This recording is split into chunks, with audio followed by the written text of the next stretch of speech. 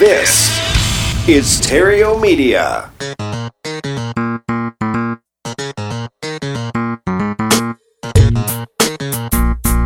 Success in real estate has nothing to do with shiny objects. It has everything to do with mastering the basics. The 3 pillars of real estate investing: attract, convert, exit. Matt Terrio has been helping real estate investors do just that for more than a decade now. If you want to make money in real estate, keep listening. If you want it faster, visit reiace.com.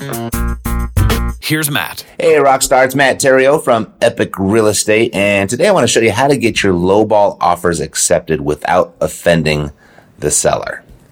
Because I was at our recent Epic Inner Circle Mastermind meeting, and one of the members had this very, very question. And what she wanted was just really an approach to presenting an offer that worked for her so that it didn't offend the seller. I mean, her thoughts were, I'm just looking at the market data. I'm backing out my repair numbers and profit. Why do you have to take it so personally? And I get it, because I've been in those exact same shoes and multiple times, and it took me a while to really figure out how to do this. And you just have to, a couple of things are like the mindset of the seller. You just have to realize that this is the seller's home in most cases. And, you know, if you're doing your marketing right and you're following the problems, looking for the profit, you know, they're likely distressed in some shape, form, or fashion. They're not in their best moment in life or their best phase or stage in life. Things aren't going well, and maybe the thought, or most likely the thought of them having to sell their property quickly at a discount is not the, it's not the position that they want to be in, but they got something else going on that's even bigger than that. So you just have to, take the personal reactions with a grain of salt, because there was a lot more going on before you actually showed up to the door to make an offer on their home. And likely a lot of that frustration is being taken out on you. So just keep that in mind. But I'm going to give you 5 tips on how to get your offer through more smoothly without offending the seller. I think I have 5. We'll see. First one is, and this is kind of the old school way of doing it, but offering or suggesting that there's a third party approval process. Like, I'll have to check with my partner. I'll have to check with my spouse or something like that. I'll have to check with my dog. But it's saying that, like the old car sales trick. Let me go check with my manager, see what we can do type thing. So that's one way. I'm not a big fan of it. I don't know if I even use that even remotely anymore. I did in the beginning just because I was told that's the way to do it. But I didn't have much success with it. But it is a way, and obviously it's taught by many people, and so maybe I just didn't do it right. But that is one way. That's one idea. Second thing is to just share with the seller that it's just the math, right? I'm just doing math, and this is what it comes out to be. Nothing personal here. It's just this is what the numbers say. So that's another way. Blame it on the math. The one that I found that works really, really well for me is just kind of speaking your mind and mentioning it up front before you actually present the number, in the sense that would sound something like, Mrs. Seller, I've got an offer prepared for you. I'm a little bit nervous about sharing it with you because I think it might offend you. I don't know. Do you want to see it? So just presenting it that way, especially if you have the vibe and your intuition is letting you know that this is almost going to for sure offend the seller, state that up front. Speak your mind. And what I mean by speak your mind, it's those are my words. But what I'm thinking is, what are the exact thoughts in your mind? Like what's actually at top of mind, whether it's a fear or a hope, something along those lines. But typically that's stuff that you might be afraid to share. Say it. Say that exact thing. Like if you're afraid, you're nervous, you're scared, you're hoping that they'll accept all those types of things. It's really, really powerful. It's just being authentic, which is what we should all really do anyway. But next time you're with the seller and you feel like you're going to offend them, let them know. You know what? I feel like I'm going to offend you. And if you're really hoping they take the offer, but I'm really hoping that you take the offer and you see it the way that I see it, like that's a perfectly acceptable presentation, and you'll find that here's a good test. When you're making your offer, and your lip is quivering a little bit and you're a little nervous to say it, that means you're probably doing it right. That's what happens when normal humans get super authentic and be, very vulnerable and wide open. But it's extremely powerful in human communication as well. So don't be afraid to speak your mind. Next thing, blame the market, right? We've talked about that a lot here. Make the market the bad guy. It's not you that determines what a property is worth. A property is only worth what someone is willing to pay for it. And if the market is saying, hey, there's several people out there in the last 90 days, this is all that they paid for it, I would be a terrible investor. I'd be a terrible real estate buyer if I paid more than that. Don't you agree? So blame the market, and then another way that they'll always say is like, if you want more, then you just kind of have to wait for the market to catch up. And I'm certainly okay with doing that. Do you have the time to wait for the market? Because I really don't know where it's going, but it always goes up. It'll come back. I'm certain that at some point in the future it'll be worth what you want, but it's just not there right now. So blame the market.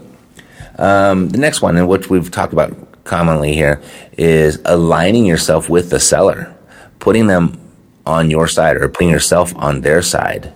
Mr. Seller, I would love to give you that price. Let's go out and see if the market will give it to us. Right? So you're saying us or we.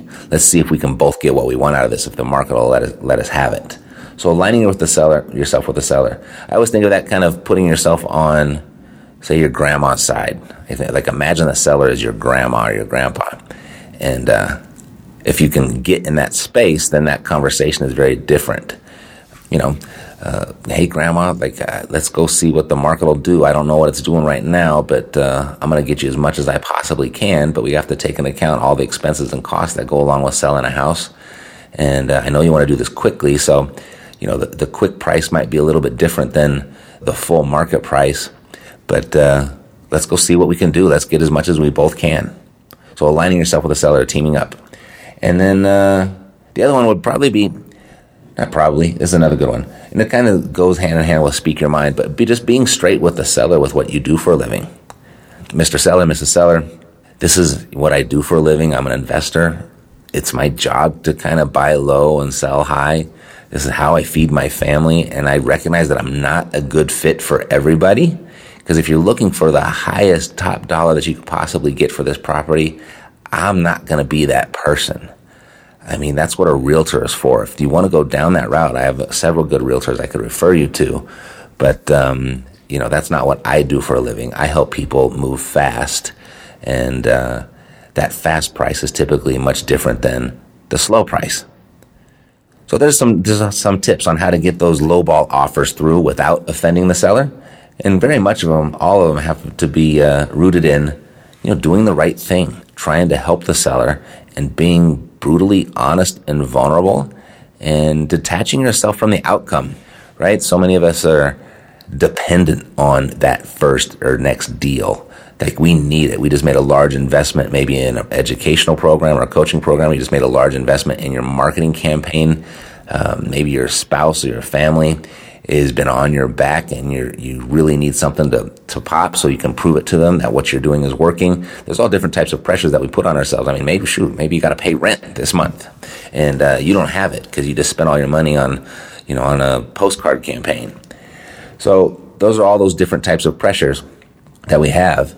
And it can be, some of these tips and tactics can be a little bit, you can be nervous on doing it because you're afraid that, gosh, if I say that, they might back out and not accept my offer. Well, just face it, you don't have the offer accepted already. So just trust the process. Trust what works, trust what's proven, and recognize that, you do need deals to make money in this business, but you don't need any one deal. And when you find yourself in a situation where you're talking about that one deal, like I need this deal, you've already lost. So there's kind of two ways you can go about it. You can kind of posture up and act like you don't need it, even if you do.